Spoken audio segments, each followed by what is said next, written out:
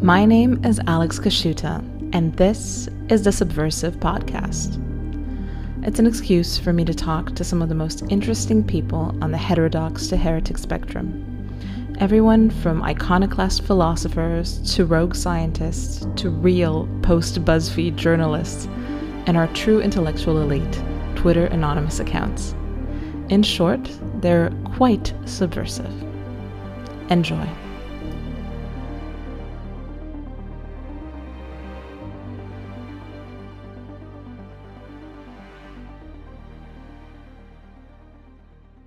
Today, I'm joined by Athenian Stranger. He is a famed Twitter space host, a philosophical maximalist, and the gray eminence behind the Underground University project. Welcome, Stranger. Thank you. Thank you. It's great to be here. I really appreciate this. Thank you so much for coming on. It's I've kind of followed your rise to fame among our circles for a while, and I'm very happy that you agreed to come on. And I feel like you provide. I wouldn't even call it a service. It's a certain mediation with forces that are older and more profound than many things that exist out there. So I think it's absolutely invaluable the type of deep dives you do in your spaces and beyond, and with Underground University. And I guess my first question to you is that you essentially teach the classics now to different people who are interested in them in an anonymous capacity. And I wonder, what is it about the classics? What type of information is so underground? Or why is it behind an ideological curtain? Like, what do the classics teach us that is so unsayable nowadays? Yeah. So, so a lot of that comes from what is written essentially on the website that we have, the Underground University, sort of behind the veil, because it's become very difficult to get a reliable education at all. Not just in academia, but even in public education, even and especially in public education right now. And so when I came to Twitter, I wanted to just post content as far as you know my expertise, which is the great books, the classics, um, and that became very difficult really quickly because the you get attacked from all sides, except for the orbit that I'm in with the Frog Twitter guys. They're just amazing. And what I do with the books is just what I think that everyone has within them already. Everyone is wanting to learn, right? I mean, everyone is interested in. I mean, we could call it truth or something like that. But everyone literally has that curiosity inside of them. Like, they'll hear words like Plato or Aristotle, and they'll kind of roll their eyes, but I mean they still want to know, they still have a curiosity about it, and so I bring that to Twitter, from a perspective that people don't have to be worried about anything as far as whether it's been corrupted or what have you. Uh, all of the various ideologies that reign today, these have been a long time in the making, a couple hundred years or so, but they've really heightened lately, because of all the political activism that goes on. And so I think that's what makes probably my success, at least with Twitter, uh, and elsewhere, so good, is because people know that I'm not trying to put a spin on things. I'm just saying, look, this is what it is, and people like that. Um, I think that's sort Yeah. of a longer answer to your shorter question. No, I think that's there's just obviously a lot of value in it. I find value in it. I can see that, like you said, the kind of the so-called cycle of regimes is accelerating. Do you think that, this technological substrate is a factor in that. Is that what's kind of putting fire on the flames? Yeah, I mean, I would say that certainly, at least on Twitter with Spaces, we're living through a genuine revolution here that's unlike what any of us might have thought was going to happen when they. I remember they got. I don't even remember what they were called now. Uh, what were those things at the top of your Twitter app that you could like post a picture or something like that? Fleets. The fleets, yeah, yeah, yeah. I remember they got rid of fleets, and I remember, like everybody else, I was kind of mad. I was like, well, they take everything away from us, and the next thing you know, they gave us Spaces, and I just thought to Yeah. myself, well, this is interesting, and so I would just open one up, and next thing you know, you're talking to people all over the world, um, and it became immediately obvious to me, at least, that this is an amazing opportunity to really be able to share whatever expertise you may have, anybody, right, on any topic with other people to hopefully at least get away from what most of the spaces have become lately. For instance, with all of, I mean, you just look at the title of some of these spaces and you're like, oh, okay, I'm not even going to go in there. Uh, but me and a couple other people, one of my very dear mutuals, Ancient Philosophy. We host a number of these things where we'll pick a topic, we'll pick a philosopher, or we'll pick a question.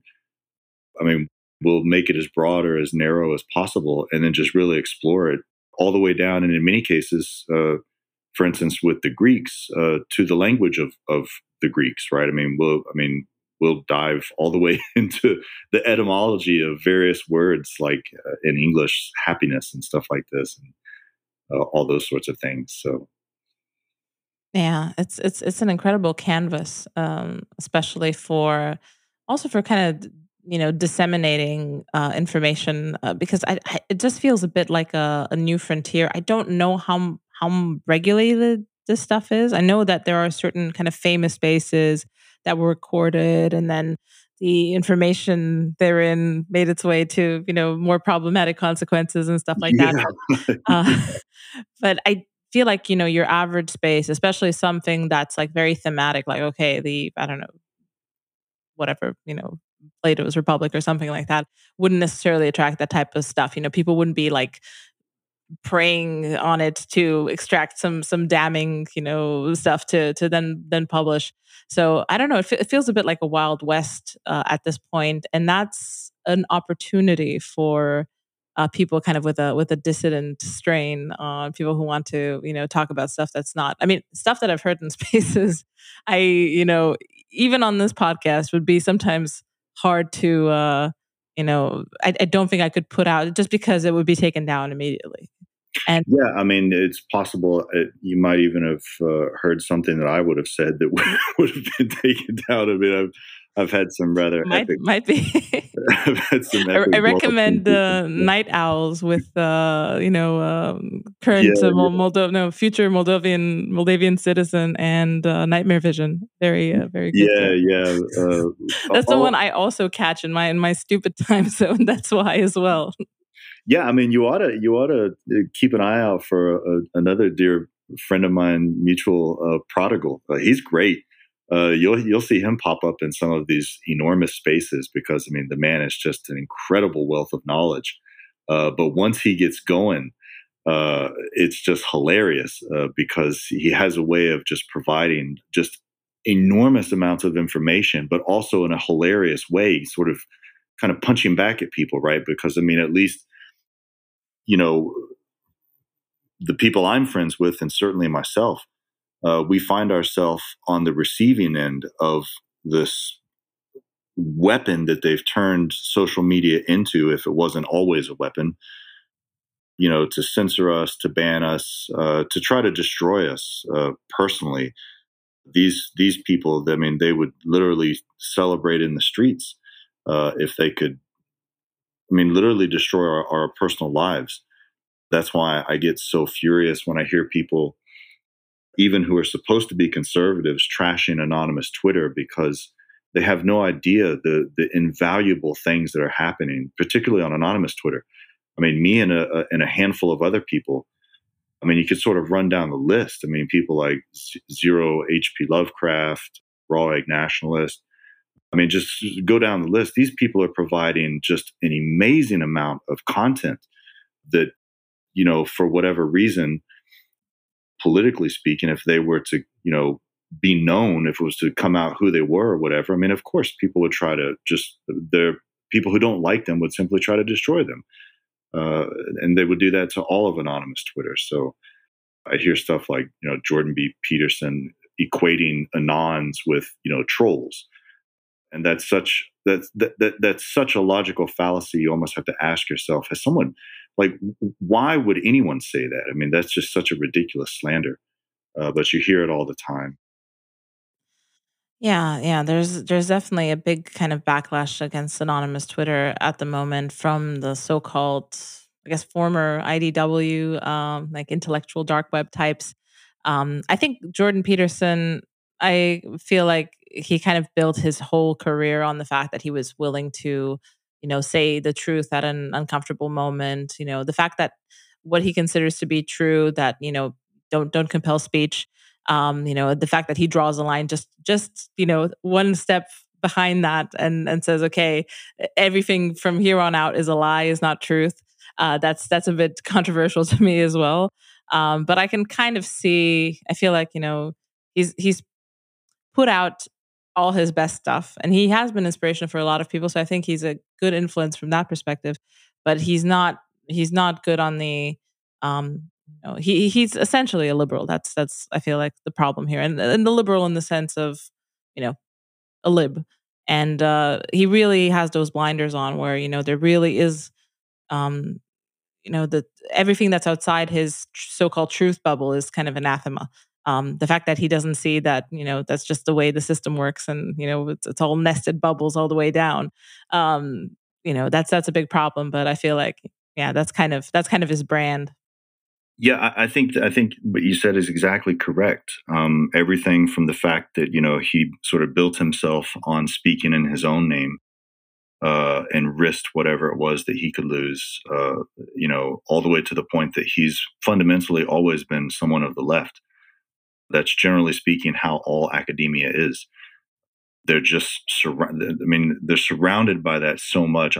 I don't want to. I don't want to say that they don't know any better, because at some point you have to think. I mean, these are intelligent people.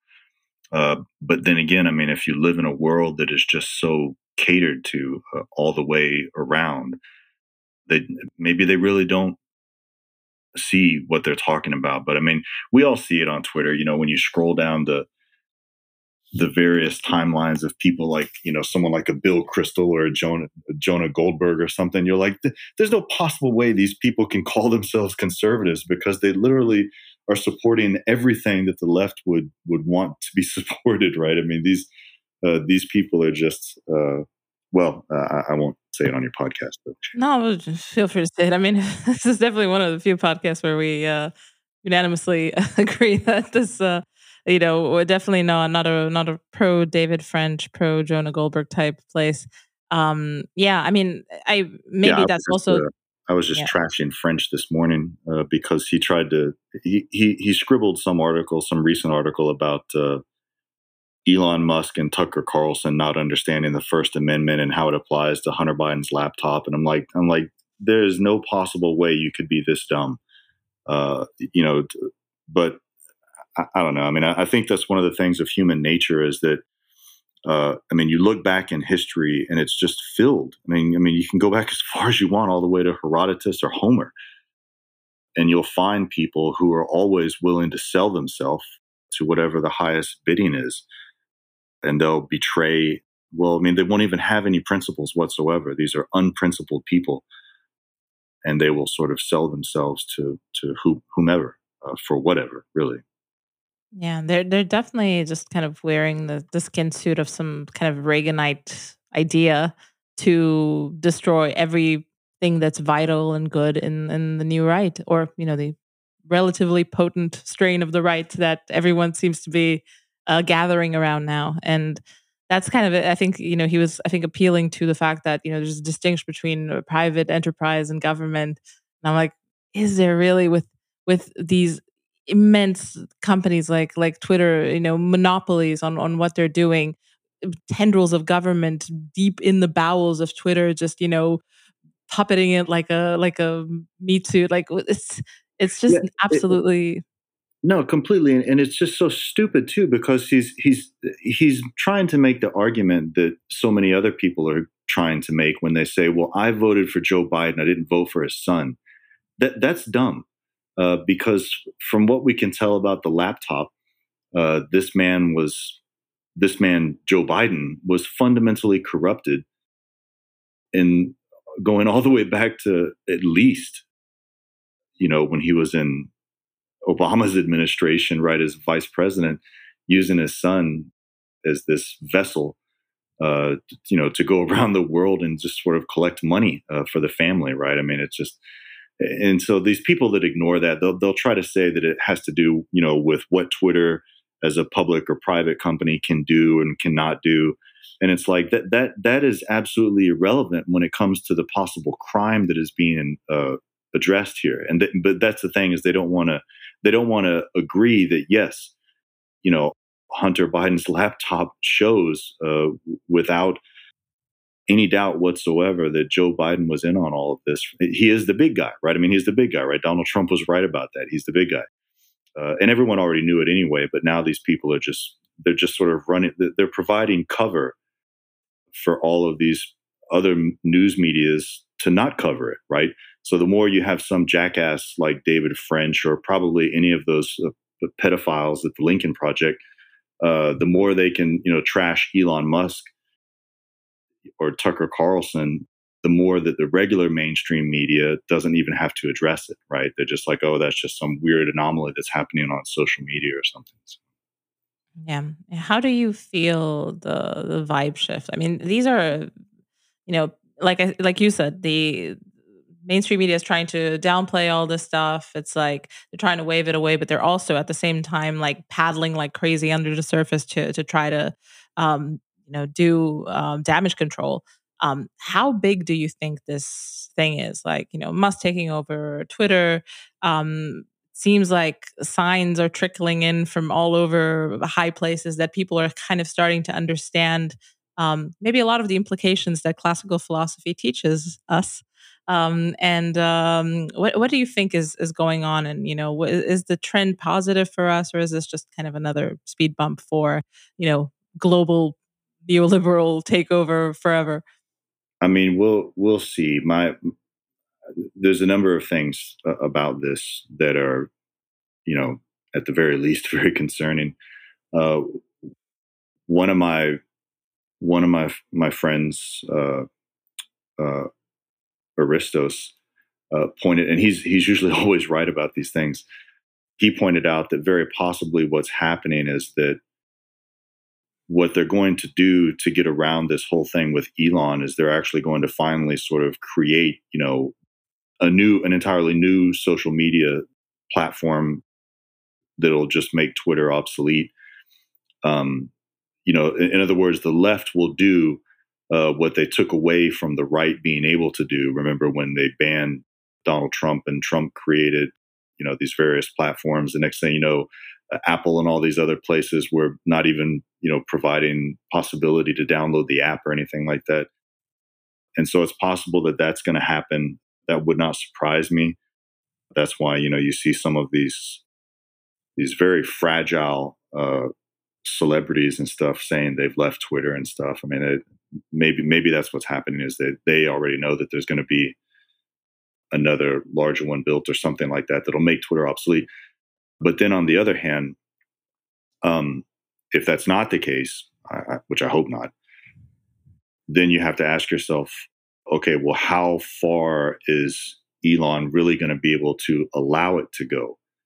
Because we're talking about, this isn't just sort of an issue of Joe Biden's corruption. This is an issue of the fact that the left has been able to control the narrative on all of this, and particularly over the whole COVID thing and the Black Lives Matter stuff. all of these things sort of come together, and the left has gone so far over whatever their constitutional authorities are that too many big names have too much to lose, right? I mean, this is like Hillary Clinton with the Epsteins, right? I mean, these people, Hillary Clinton and her husband are still free, and it seems like everyone associated with them regarding the Epsteins, they end up dead, somehow managing to commit suicide by not only hanging themselves but shooting themselves and probably burning themselves or something like that. I mean, it's just amazing the crap that they say. But we'll see what happens. I personally think, and this is just from the perspective of, I would say something like the great books, something you see particularly in Thucydides, is what happens to a people when they simply become intoxicated with this madness that we're seeing right now. People call it woke or what have you. It's all various forms of simple self-hatred at this point. You have regular people who honestly believe, you have sort of the white middle class in America, the wives and the sort of the silent husbands, who honestly believe that there should be tolerance for these transsexuals in the bathrooms in their schools and all this kind of stuff, and that maybe they do in fact have white privilege and they should feel bad for it and they should pay reparations.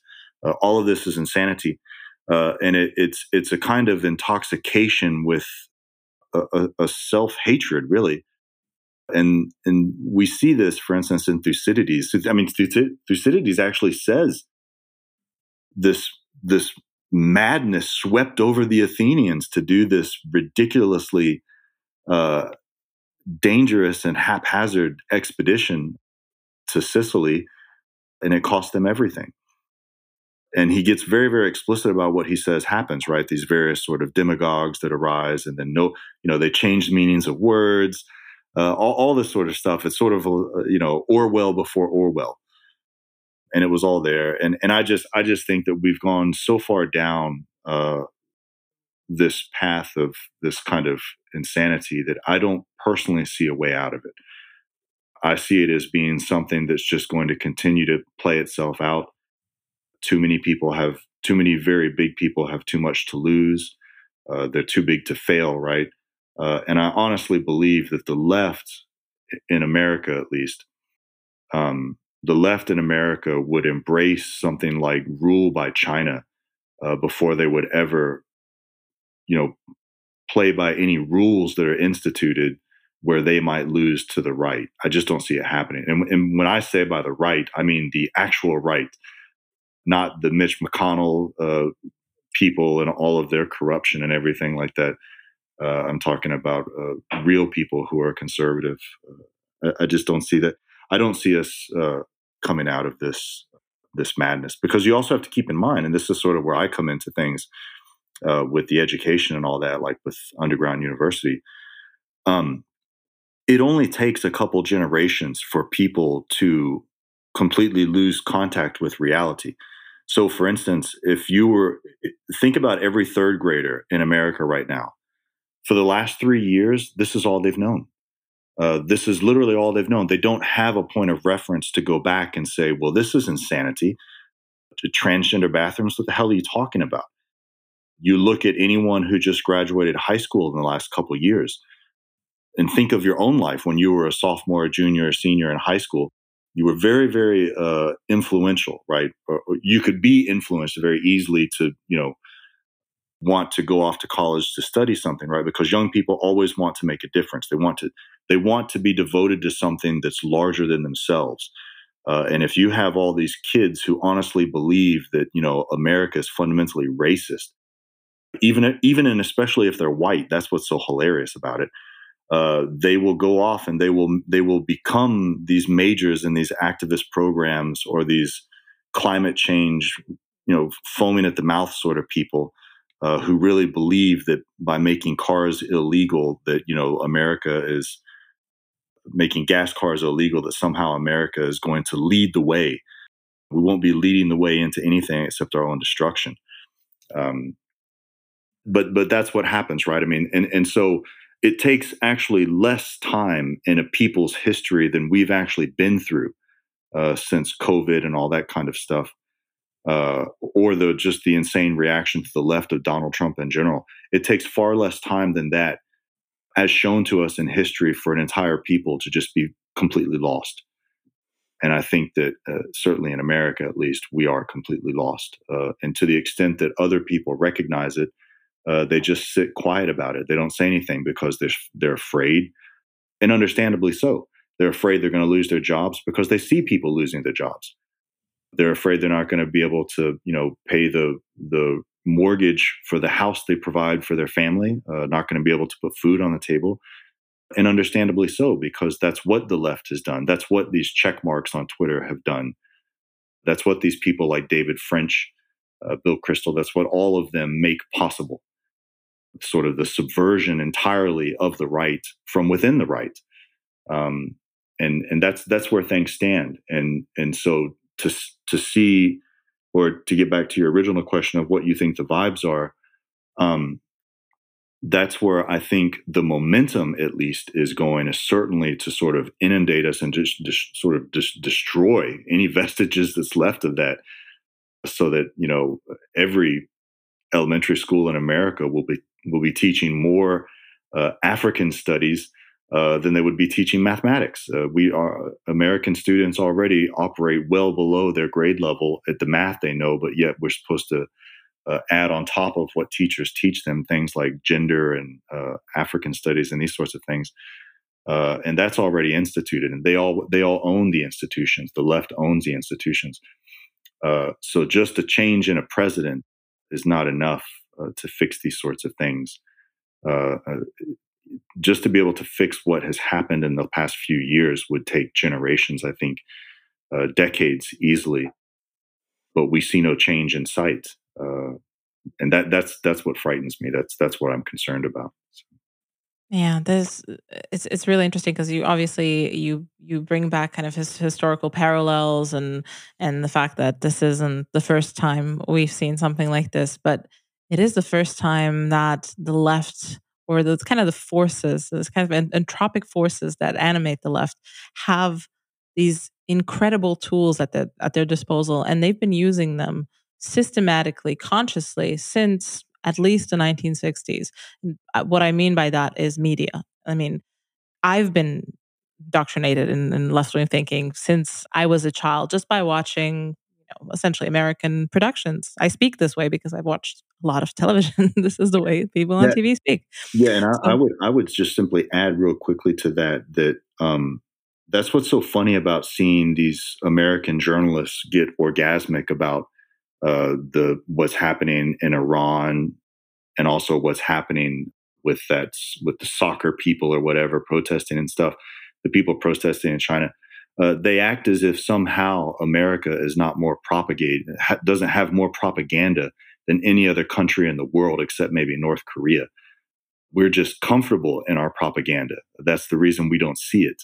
We think that we have choices and stuff like that, but then we don't realize that it takes someone like a Donald Trump to come along and remind everyone that the news is simply fake.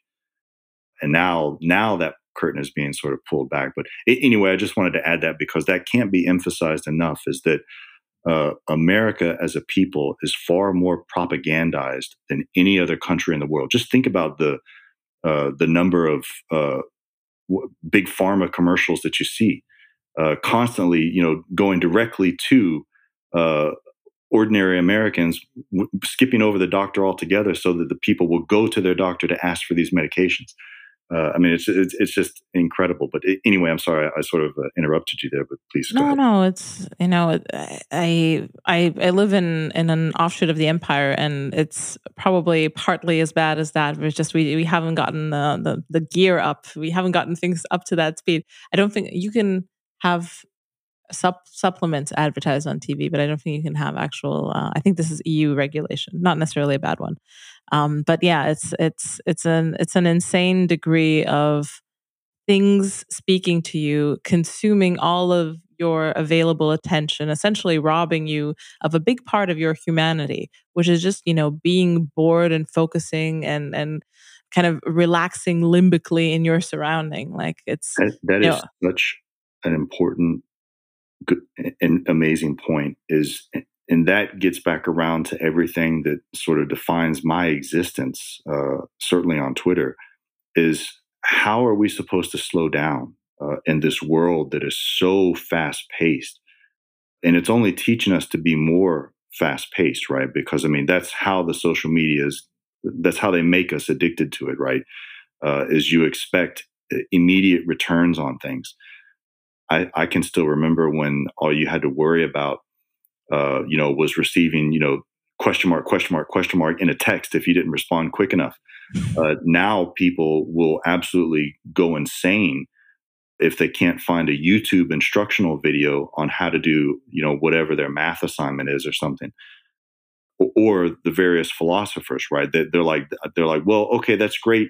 That Plato's Republic is 500 something pages, but does that come like in a Cliff Notes version? And actually, not even a Cliff Notes version. Does it come in like a little 2 or 3 minute video on YouTube that sums it all up for me?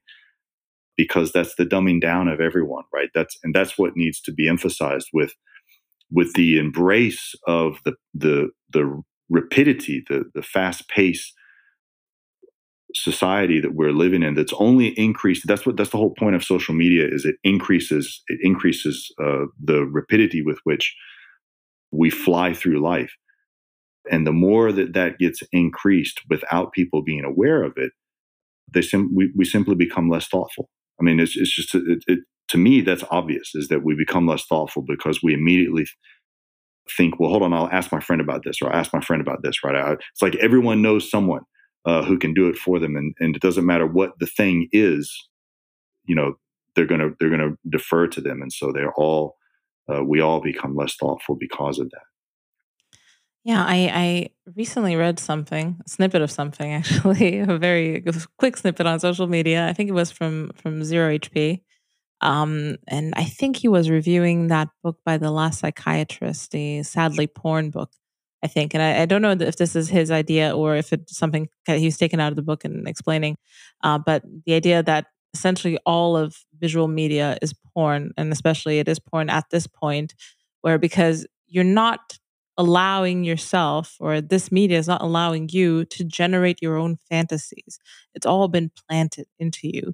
And in a way, you're kind of living out these weird ideas that someone else, especially marketers, like I've been recently like kind of gently trying to renovate my home, and actually I had some very strict ideas about what it would look like.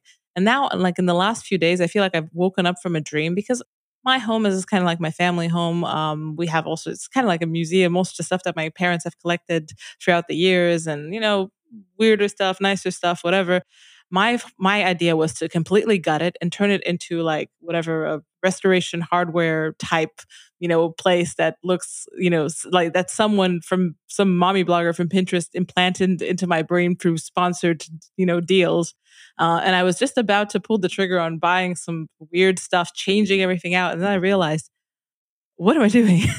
I'm just trying to replicate this pornographic dream of a home, a standard American, whatever, I don't know, ranch style home that doesn't even fit into the world that I live in, doesn't mesh with anything I have. I would literally have to throw everything out and buy new stuff.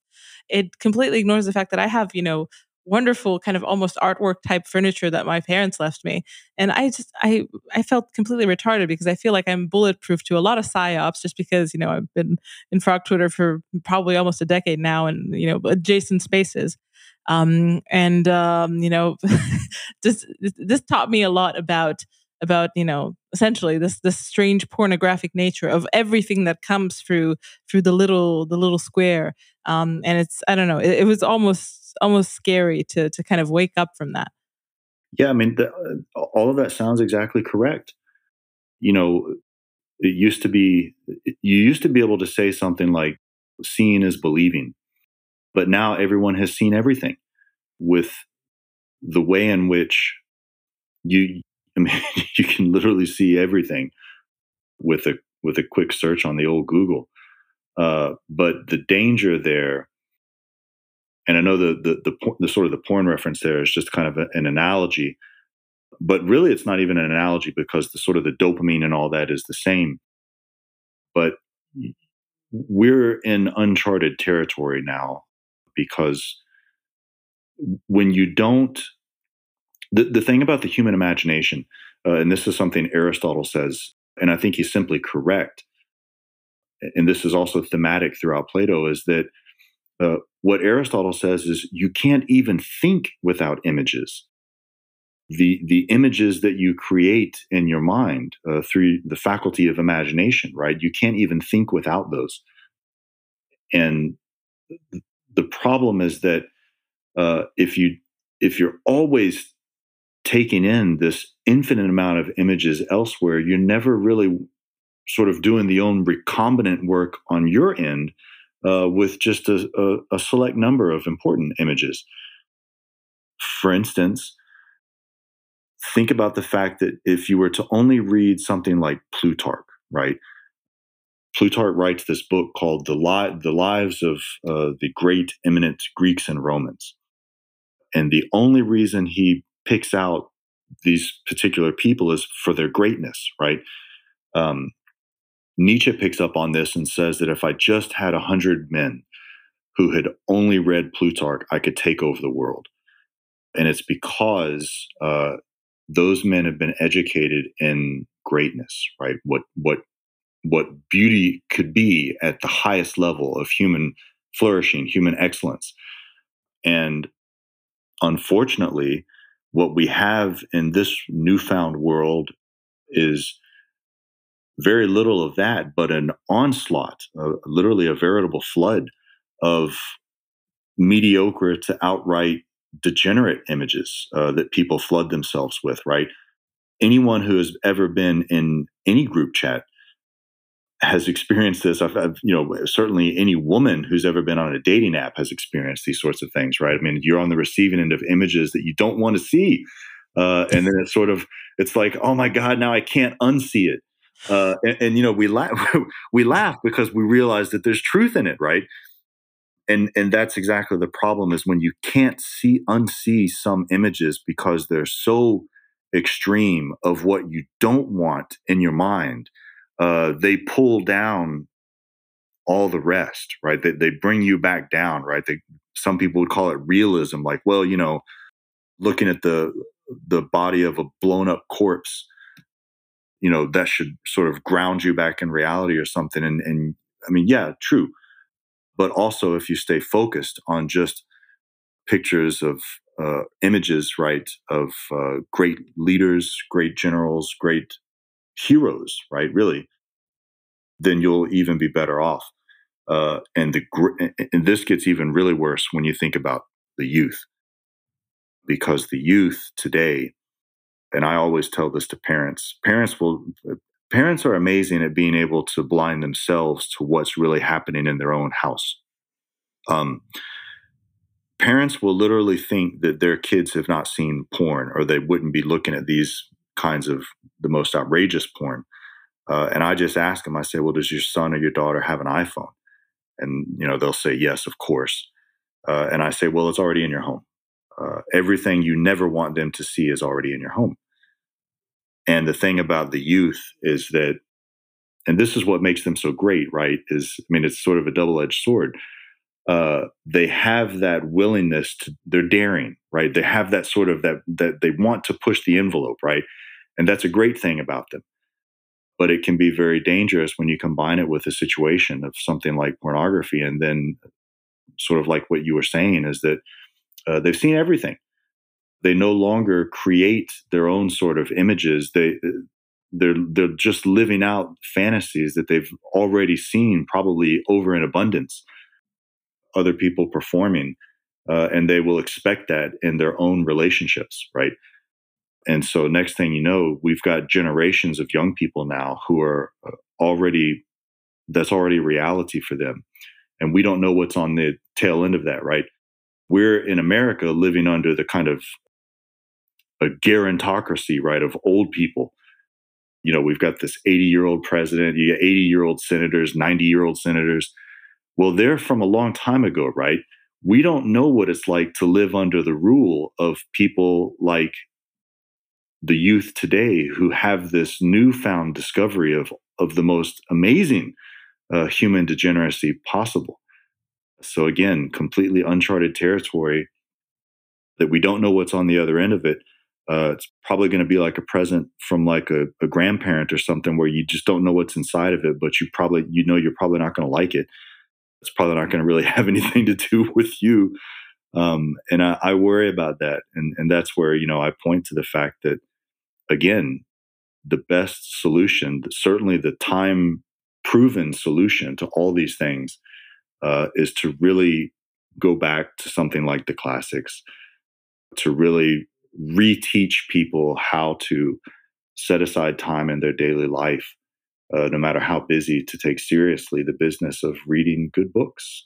Because in a world filled of bad things, of evil people, monsters, really, you're not going to find the heroes you want looking around you, right? We've already seen everyone collapse. Everyone literally has bowed the knee, right? I mean, you watch all the football players, take a knee for the national anthem and, hold up a fist for Black Lives Matters, all this kinds of crap. So these people are not heroes, they're cowards. So where can we find real heroes in a world that doesn't have any? Well, you're going to have to go back to books, sort of plain and simple. Yeah, yeah. I mean, these are all very fears that I have for my son, and whatever maybe future children I'll have. The idea that I think just knowing whatever genetic material I've added to the combination, he'll probably be someone who's a bit at least contrarian. He's probably going to question whatever comes his way that doesn't really fit the pattern or whatever he's noticing around him. But at the same time, my fear is that because he's already kind of living in this world, and he will have so much contact with technology, and he will be living in this essentially space where he's been robbed of the possibility of an imagination.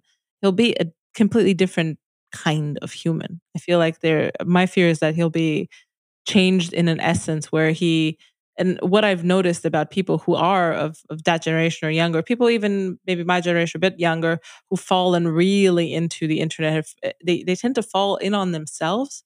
They tend to just end up searching their inner world for some answers and then just walking in a circle, just not knowing what's wrong with them, because essentially what you get from TV is this essentially, therapy culture.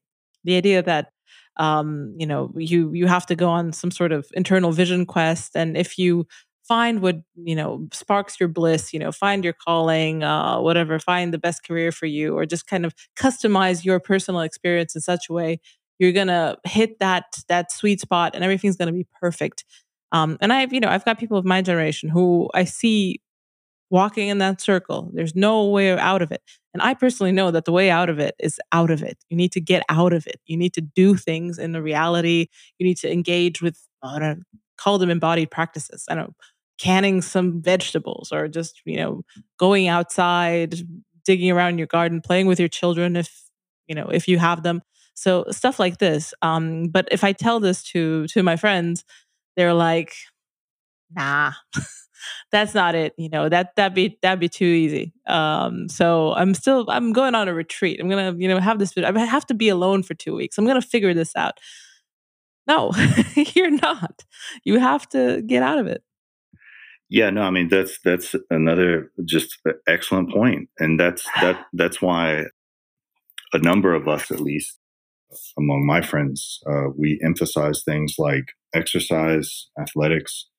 I'm a big fan of.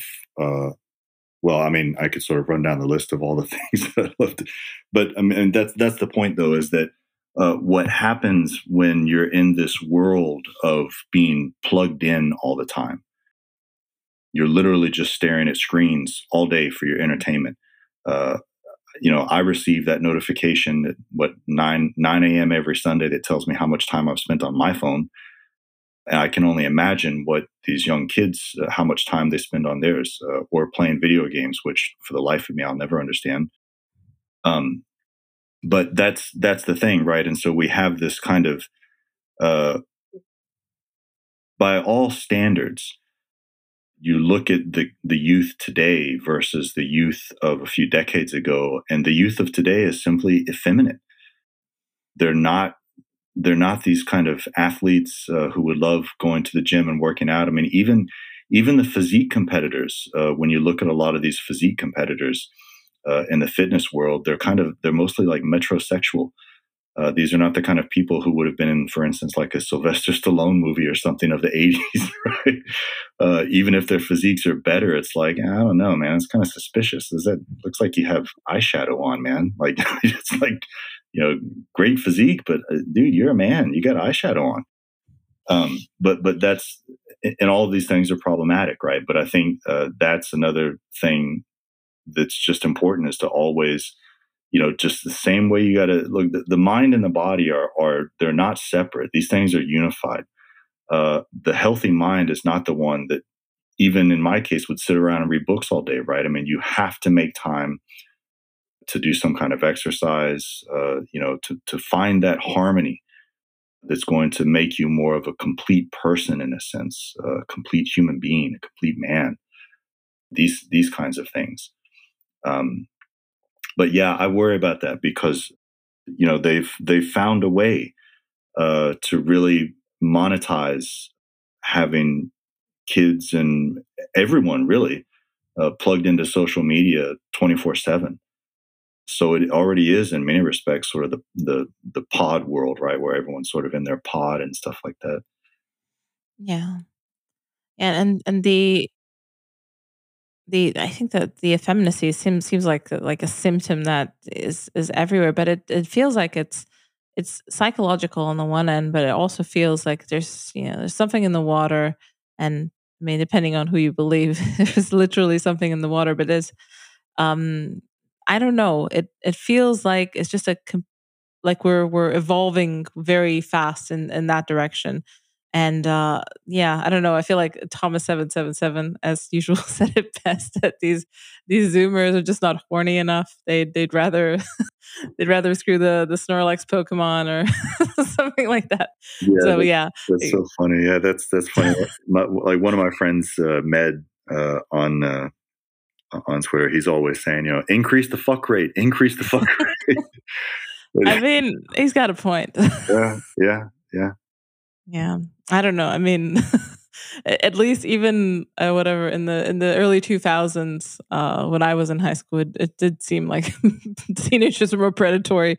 But now I wouldn't even imagine these teenagers doing anything. They just seem like, I don't know, despondent whenever, because I live very close to the high school that I went to, and maybe it's just my memory. Everyone seemed cooler and more hardcore when I was a teenager, especially because metal was really very popular back then. So people were dressing very hardcore. But yeah, it's just doesn't feel like the same caliber of person. Yeah, I don't know. It's a bit scary. I don't even want to imagine just modeling put another whatever 16 years on top and seeing, what my son will be like as a high school senior. Because at the same time, I obviously am going to do my darnness to keep him maybe not away, but at least very much aware of what's going on, and try to, create a wonderful environment where he has access to all these wonderful things that we talk about.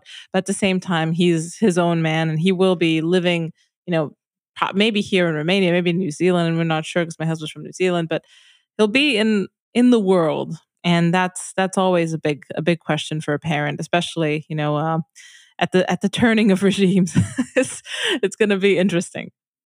Yeah, I mean, this whole thing with the regimes and everything like that. I mean, that's why I've been doing this kind of a series on regime change in general, um, because I mean, again, this is, uh, and I think these two things are related. The technological revolutions that we're living through, um, going hand in hand at the same time with these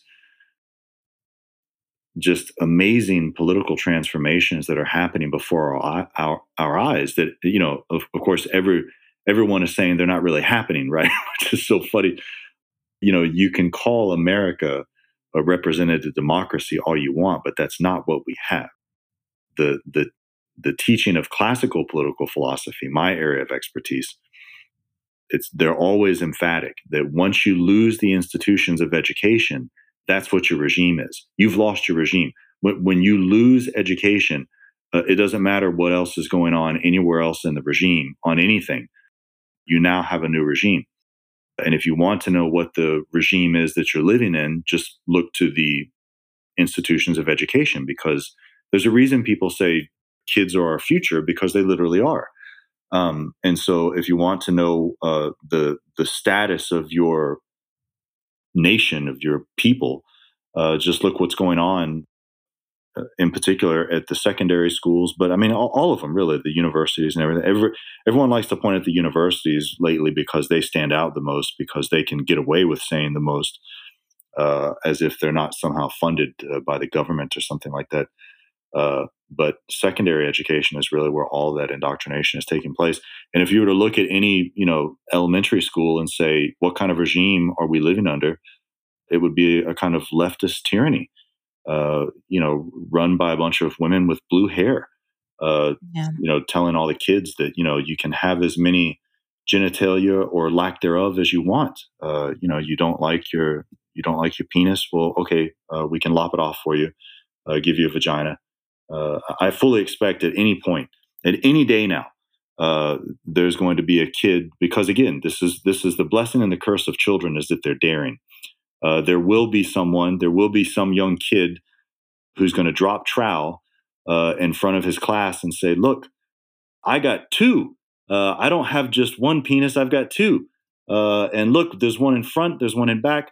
I can do all kinds of stuff that you can't do." And that's, it's going to be the latest fashion going from there. So Yeah, that's I mean anything's possible at the moment. And I mean the fact that you say leftist tyranny, it feels to me in many ways that it kind of has to be a tyranny, because it really doesn't really self-propagate leftism, and just in terms of the actual ideas in it.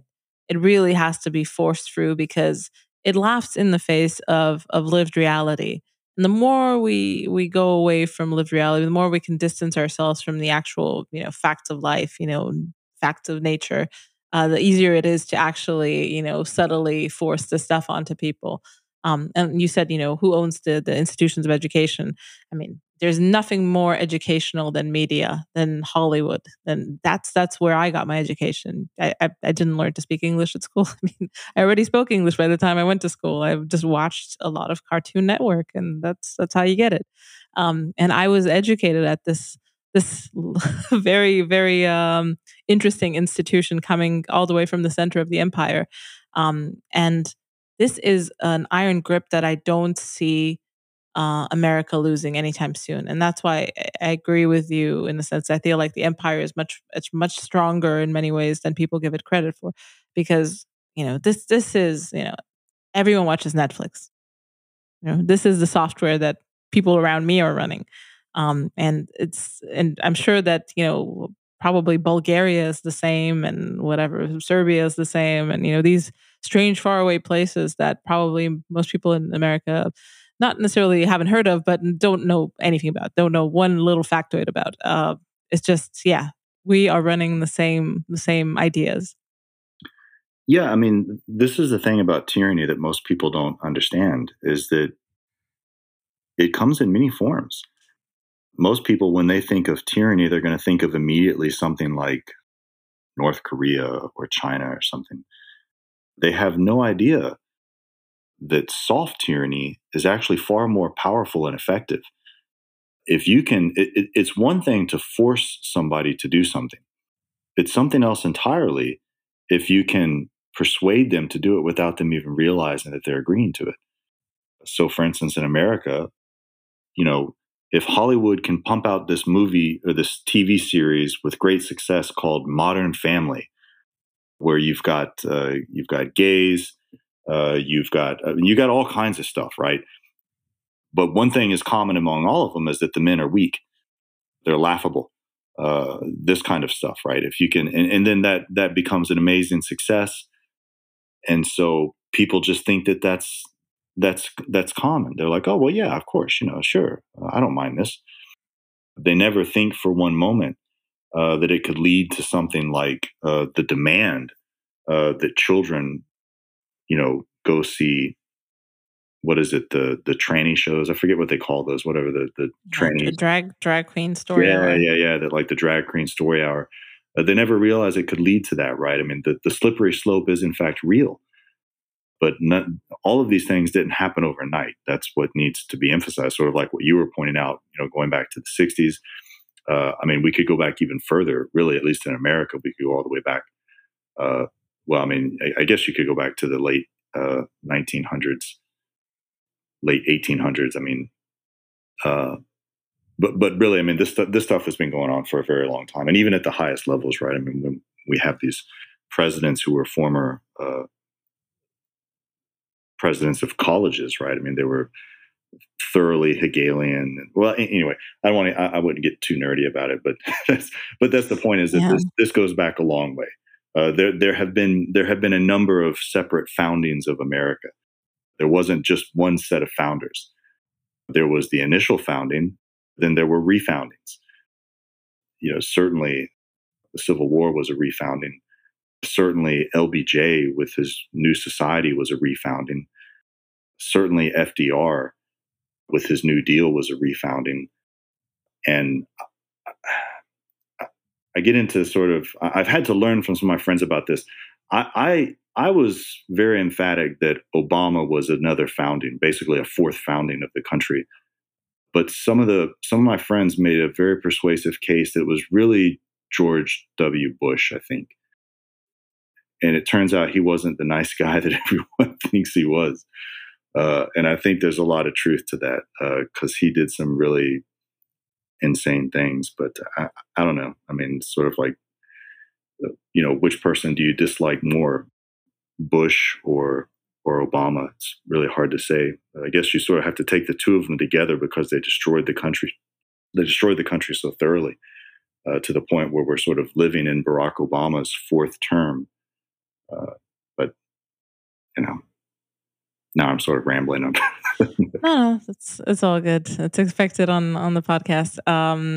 They do seem now, just obviously in hindsight, to be very much creatures of the same era. They're almost, maybe it's history becoming a bit blurry in hindsight, but it's just they seem like they could be best buddies looking back from our vantage point at the moment. And I think the point you make is extremely good about the founding, and essentially the founding is just the solidification of um, ideas that disappear and are taken as common knowledge or as common sense once they are absorbed into the body politic and into people's minds. And I feel like that's, I think at Extra Dead JCB, credit to for this. It's politics is just religion that people actually believe in, and it is. I mean, that's the caliber of these ideas. Assumptions about equality, assumptions about race relations, female and male. I mean, the very fundamental day to day things have been completely upended, where ideas that your grandmother held are essentially eh, tied to Hitler now. Just saying that it's just like, oh, it's crime stop, wrong think, Hitler. Your grandma was Hitler. Don't think about it. Everything that started from this, from the new founding onwards, that's the only thing that matters. And it's the profound adoption of all this stuff is quite shocking, and I don't think it would have happened without the wonderful world of media. Yeah, for sure. I mean that's. I mean, there's no doubt about that.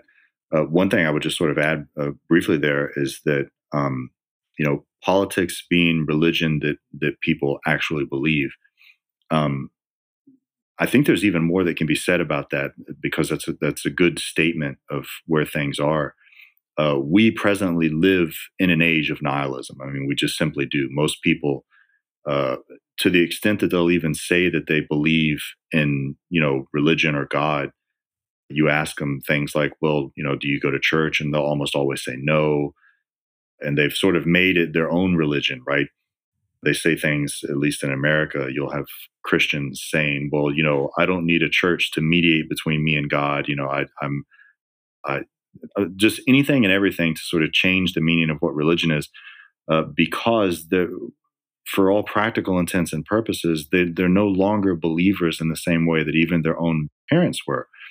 And so, what happens when you have uh, circumstances in which most people don't really know what to believe anymore, right? Because science has been, at least it was, so powerful until Dr. Fauci came along. But what happens is that you're never going to stifle that about the human heart, the human soul. There is always going to be. It's simply within the nature of human beings to desire something that transcends themselves. And when you throw God out of the equation, uh, the most obvious immediate candidate to replace that, because see, I mean, you're going to have that hole there, and you're going to try to fill it with something, no matter what. And the immediate candidate to fill it with is politics, because what does politics do? Well, it gives you the opportunity to affect change in the world, to make the world better for, at least according to you, to make the world better for other people, right? So that becomes literally your religion, right? I mean, the same way that people used to have the kind of faith in their God to be able to know that they were living a good life. Now they turn to politics because they think that that is what living the good life is. And that really sort of speaks to all of this, the insanity of the virtue signaling, right? People, I mean, there's, honest to God, there's literally no reason to have a mask in your profile on Twitter, because you're not going to catch any disease. Literally, you're not going to catch any disease through the interface of your laptop, right? I mean, that's not going to happen. It's there because you want to make a statement, to signal something, right? To signal, hey, I'm a good person. Look what I'm doing. That used to be the realm of faith, right? The realm of religion. You knew that what you were doing was good because it was between you and God. And now what we have is people making political statements because those political statements are, for all practical intents and purposes, their religion. It's certainly a diluted and diluted understanding of anything that we would like to think of as sacred or holy. But that's where we're at, right? It's sort of one of these things where it's those hilarious one-liners where it's like, I never thought I'd be saying this, but and here we are, right? And so sort of here we are, right? We got people with their bios on Twitter that have like the little needle emoji, the mask emoji, the black fist emoji, the rainbow emoji. It's like, okay, so that's the kind of person I'm dealing with now. Okay, all right, good to know. Good to know. Yeah, it's the nihilism really. There's not really any other way to describe it. Just I feel like I watched a Netflix movie recently. I keep trying to remind myself what exactly the name was. I think it's like something like The Luckiest Girl or something. It's like a Mila Kunis. It just came out, so I just watched it recently. And it's essentially kind of an awful's fever dream. It's about this girl who was raped by rich frat guys, in a strange kind of blurry alcohol infused thing.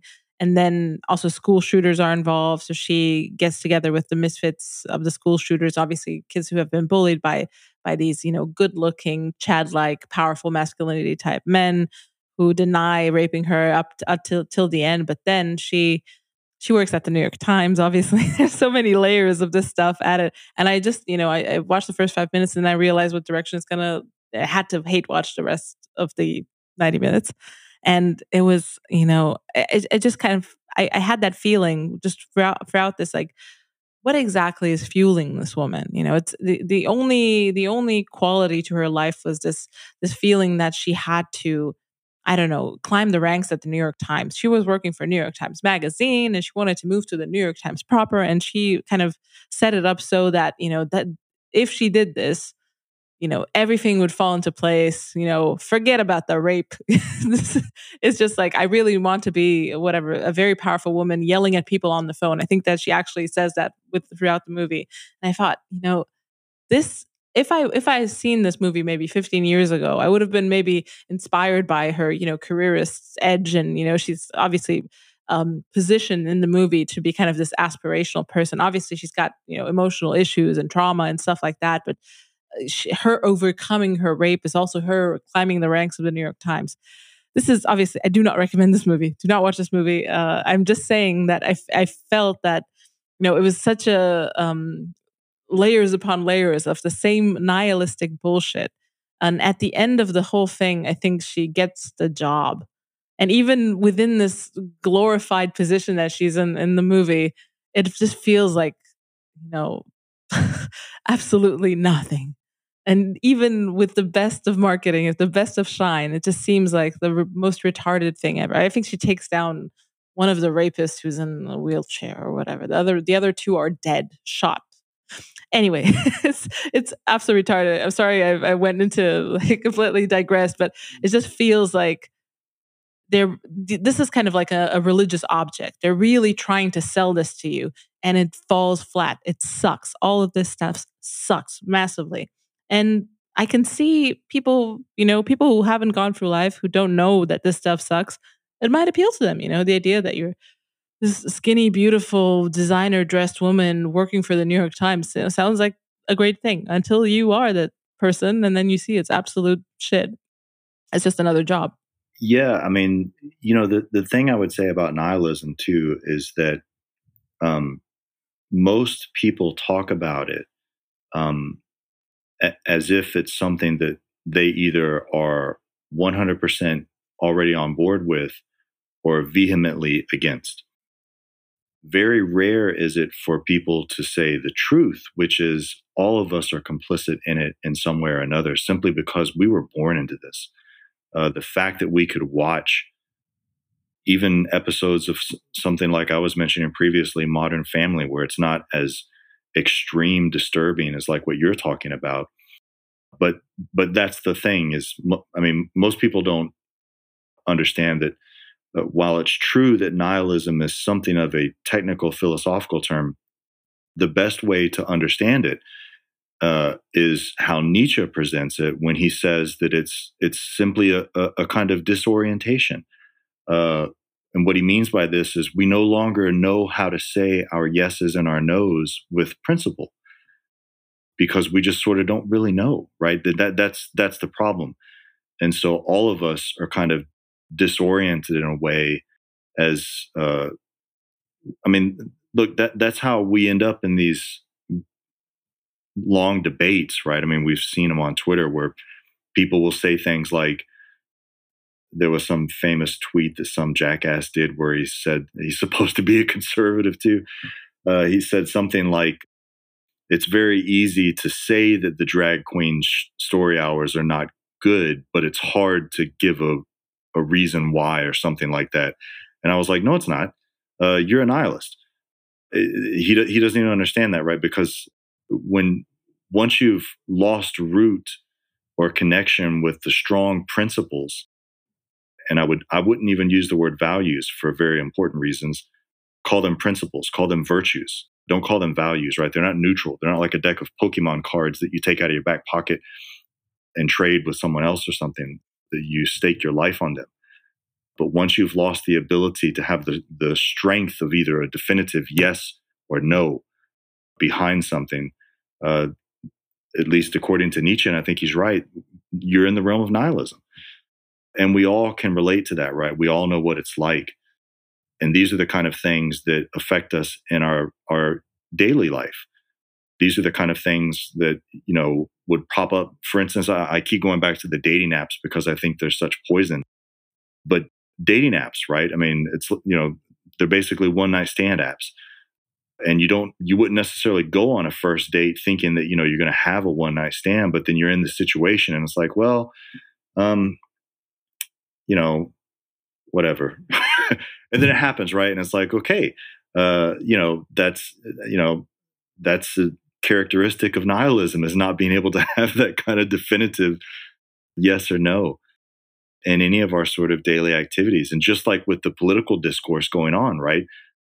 If you see, for instance, a family uh, of people that are either, you know, gay or transsexual or what have you, uh, the thing in America that everyone is supposed to live by is, well, I mean, it used to have to live by it, was that, you know, just don't judge them, right?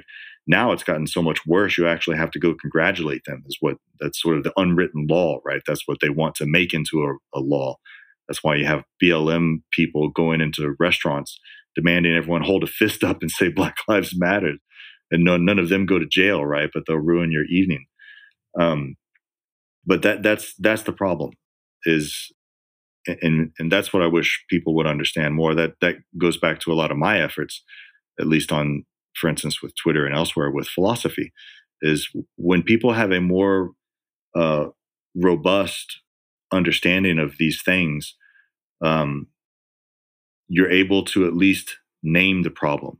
Because once you can put a face on the problem, right? Once you can name the problem, then there's a much better chance you're going to solve it. But when people don't even know how to describe the problem, right? They just sort of have that sense that something's not right. You're in a much worse off position as far as being able to solve the problem. Yeah, that's a very profound point, and I feel like because our cultures kind of drifted into this very verbal direction and very kind of image based verbal direction, it's you're kind of the burden of proof is essentially on you to verbally explain why something that you instinctively recoil from is wrong, and then with this type of stuff, it's going to be hard, and people are just kind of they've been trained to ignore any sort of impulses, and say, okay, and this is some kind of atavistic bullshit, and then that's wrong to think that stuff. And like you said, this movie that I saw is kind of an extreme example of this. And now at this point, at the point that I can kind of safely say, okay, this is repellent. I recoil from it and I don't feel bad about it. But like I said, there were phases in my life where I would have maybe known that there was something off about it and not really, it wouldn't have been clear to me. It was just like, okay, yeah, this is something is wrong here. And there have been moments where I would have been, yeah, you go, girl. This is exactly what you should do. This sounds great. So yeah, I think it's yeah, this absolute confusion with how things should be. So yeah, I mean, you're doing God's work in that sense, because yeah, this people have thought about this for thousands of years, and they had much clearer ideas about this thousands of years ago. Yeah, that's what's amazing, is people don't realize when, for instance, you hear that phrase, "live your best life."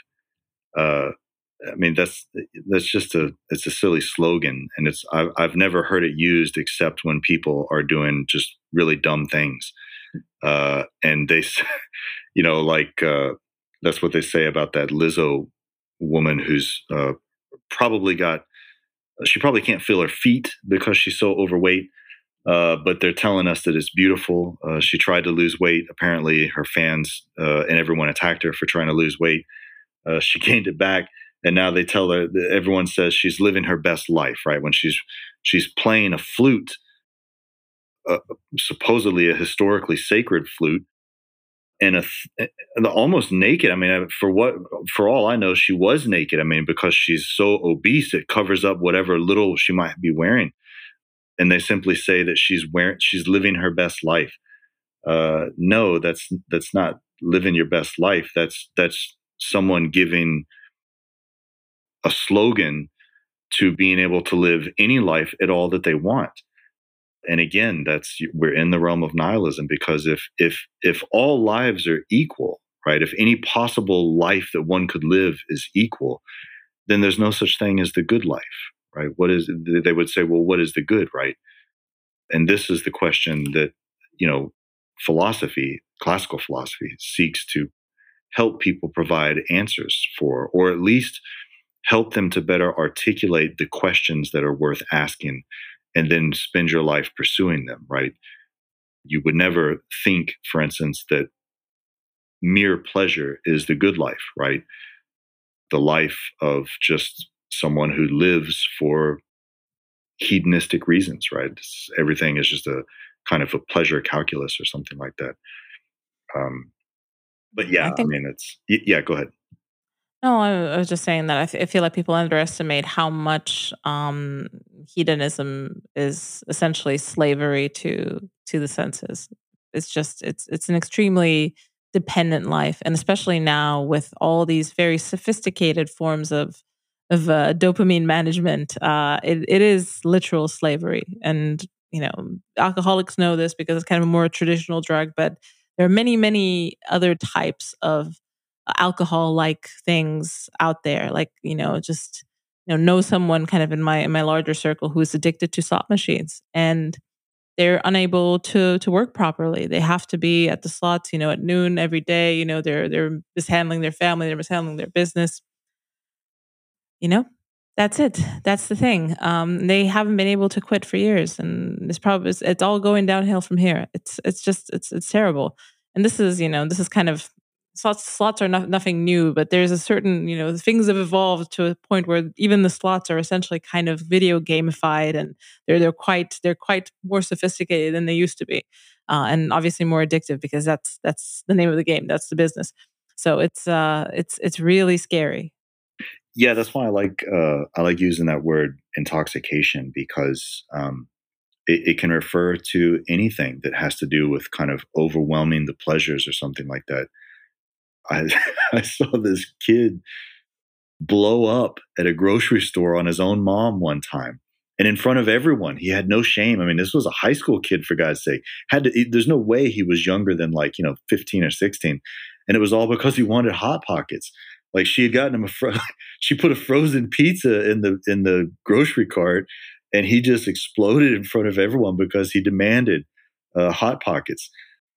And again, that goes back to that Thucydides reference I made, where he says the word that Thucydides uses is eros, an erotic madness swooped down over the entirety of the Athenians, and just sort of, they were all intoxicated with this longing for something that, if cooler heads would prevail, they wouldn't have chosen. And we see this intoxication with all of these various pleasures and hedonism, right? That's really what's at the root of all this sexual deviancy that we're seeing. I mean, they've even got I mean, it's almost like you want to. I personally wonder how much longer RuPaul will be alive. It seems like that guy has been around forever. He's been plaguing society forever. Now he's got his drag queen show there. Trudeau was on it, I think, and Pelosi was on it. Like, everyone has to go on this insane, stupid drag queen show because they want to show that they're tolerant of trannies and stuff. And Receive their blessings from Saint Paul. yeah, exactly. And really, that's just another madness, a kind of mad intoxication with these sorts of deviancies. I mean, that's why, in the same way that we know that alcoholics need help, and we used to know that these sexual deviants needed help, now we celebrate them as not victims but champions, right? That Bruce Jenner guy gets a parade or something like that. And from conservatives as well. Exactly. I mean, it's That's just containment in action. I've rarely do you see something so, platonic ideal of containment. Caitlyn Jenner. It was amazing. I actually saw him. They brought him on one of the Fox shows, and I'm no apologist for Fox, because I have all kinds of issues with them. I don't see their corruption too much different than the other media. But when they brought Jenner on, I was just like, what is this, a fucking joke? I mean, are you trying to work one over on us? I mean, this is, and this was recent. This was like within like the last couple weeks or something. I was like, why does anyone at this point still even care what that man has to say?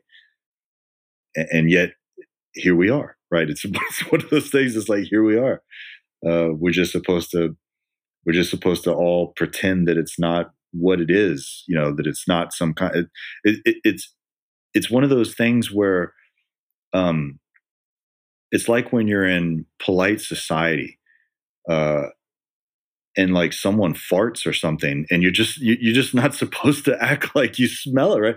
You're just like, Jesus, man, what the hell's going on here? But everyone is just supposed to, sort of pretend that everything is fine when we all know that it's not. Yeah, that's just it tells you that even Fox, even even they operate deep within the kind of the enemy's frame. I mean, it's very hard to wiggle your way out of it.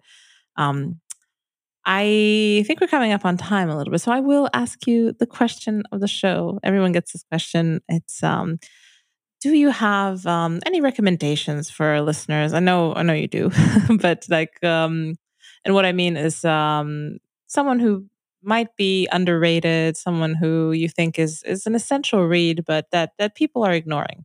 And I guess this essentially sums up your entire career as a promoter of ancient philosophy. But if you can come up with someone that maybe maybe listeners haven't heard about. Yeah, sure. Probably the ones that I would name that people would not necessarily think of immediately would be um, Cicero, Plutarch, and Nietzsche. I'm a big fan of Nietzsche because he really does an amazing job of diagnosing what we were all going to have to live through. He was sort of the one who called it, and he's all of these three, Cicero, Plutarch, and Nietzsche. They're very, very easy to read in the sense that they don't introduce any new terminology or anything. There's no neologisms, but they absolutely are doing philosophy, and they're doing philosophy in everyday language. They're accomplishing so much with a kind of common sense speak, and they provide so much depth. Cicero can be a little bit more difficult because some of his works are fragmentary. So I would, if I had to just choose like two, then it would be Plutarch and Nietzsche. And then if I had to choose just one, I would probably say Nietzsche. But you're not going to go wrong with reading those three. I mean, they're accessible. They provide. You don't have to sit down and read enormous chunks at a time. So even people who are busy can keep a copy on their nightstand and just maybe read a few pages and come to a good stopping point in the evening. But it's very, very rewarding, and you'll find examples of human excellence that you definitely will not find in the world around us or in our daily lives today. And that alone is worth it, because you find that as you read them more, you yourself become a deeper person. And at the end of the day, that's really the most important thing, right? Is to just become a more thoughtful person. Excellent. Thank you so much. Those are wonderful recommendation. I think we've had Nietzsche recommended before, but we have not had Cicero and Plutarch. So it's always welcome to hear new things. And thank you so much for all the work you do. I want to encourage everyone to follow Athenian Stranger at Athens_Stranger on Twitter. Go to Underground University, and also please do follow the spaces. If you're in a friendly time zone, it's even better. But yeah, there are many, many wonderful spaces on subjects of philosophy and beyond. And is there any other thing that you'd like people to have a look at? I mean, I provide just an enormous amount of some of the best scholarship on really everything that has to do with philosophy on my Telegram channel. I will be probably creating another website that's going to have an awful lot more material here in the next month or so. But the Telegram channel, all the stuff there is free, and it's completely anonymous, completely free. It's all the content that I dig up that I think is the best and worth taking a look at. Entire books, essays, all kinds of stuff, and that's just sort of my name, right? Athens Stranger or Athenian Stranger or something like that. I forget what I've titled it, but it's easy enough to find. But yeah, definitely have a look at Underground University, because a lot of the material there is free, and we just provide uh, examples of courses that you might want to take to sort of teach yourself, right? And we provide I've provided the text to read, right, for intermediate, beginner, intermediate, advanced, and I provide the text as well as the best English translations to get a hold of, and it's sort of a one stop shop for people who really just want to get solid education without the indoctrination.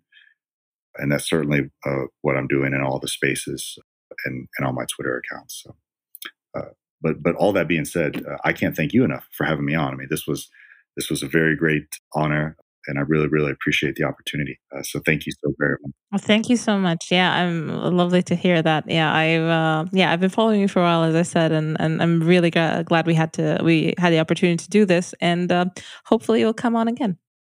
I would be more than happy to come on anytime. Look, anyone who has Lafayette Lee or raw egg nationalists on their show is a friend of mine. So it's as simple as that. Yeah, yeah, absolutely wonderful two people, and we've got just trying to get the who's who of the best people in the world, which are Twitter anonymous friends. So you're definitely on that list. So thank you so much for coming on. Thank you. If you like what you're hearing, want to see where I take it, and maybe want early access to episodes, bonus episodes, access to the AMA, or you just want to support the cause of dissident speech or my work in general, head to my Patreon at patreon.com/AKSubversive. Your donations are what keeps the lights on and makes the show possible, so thank you.